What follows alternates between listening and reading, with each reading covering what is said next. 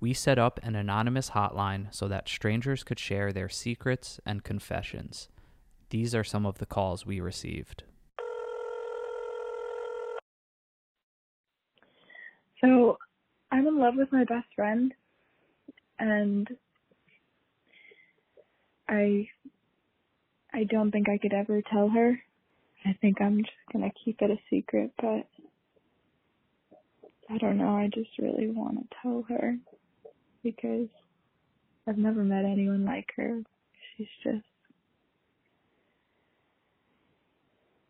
perfect in every way and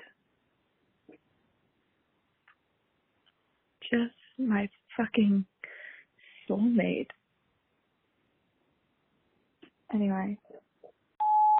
I was recently diagnosed with borderline personality disorder and Munchausen syndrome, and back in April, I told everybody that I was sick and dying of stage 3 ovarian cancer, but in reality I was fine.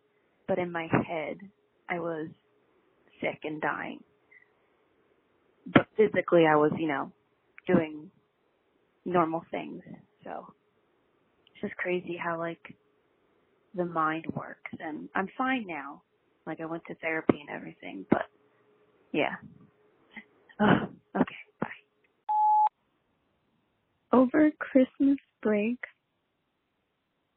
I spent it at my boyfriend's house, and I was constipated for a couple days because I was nervous about spending time with his family for the first time.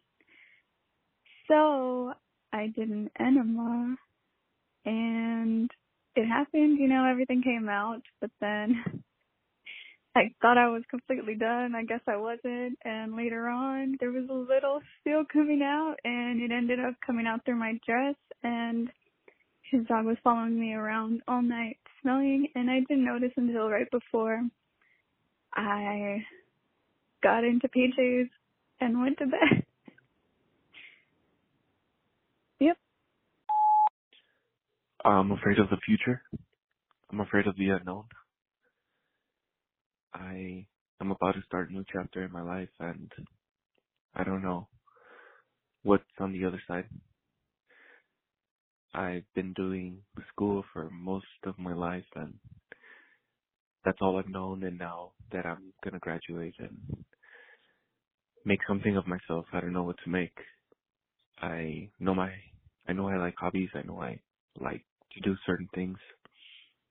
I have interests, but I'm more interested now in what shape or condition my life will look like, because I've never focused or set up for the future. I've only focused on the present, but I'm optimistic and hopeful, and I keep going, even through the darkness. When I was younger, I had 3 abortions. I am now a 57-year-old professional, and I have been a secret, closeted crack addict for over 25 years. Thank you. Bye. My fiance has a cutting hair kink, as in he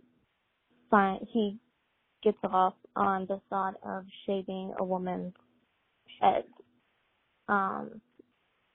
If she has really pretty, long hair, he just has an urge to want to shave it. And so when we're in the bedroom and stuff, sometimes I'll ask to shave, my sideburns or, give me an undercut, and hair hasn't really mattered that much to me. So I let him, but it's him thinking of shaving my head is definitely his ultimate fantasy. My secret is I'm not nearly as strong as people think I am. I was widowed 4 years ago, and everybody thinks that I'm doing so good. But in reality, my heart is completely broken.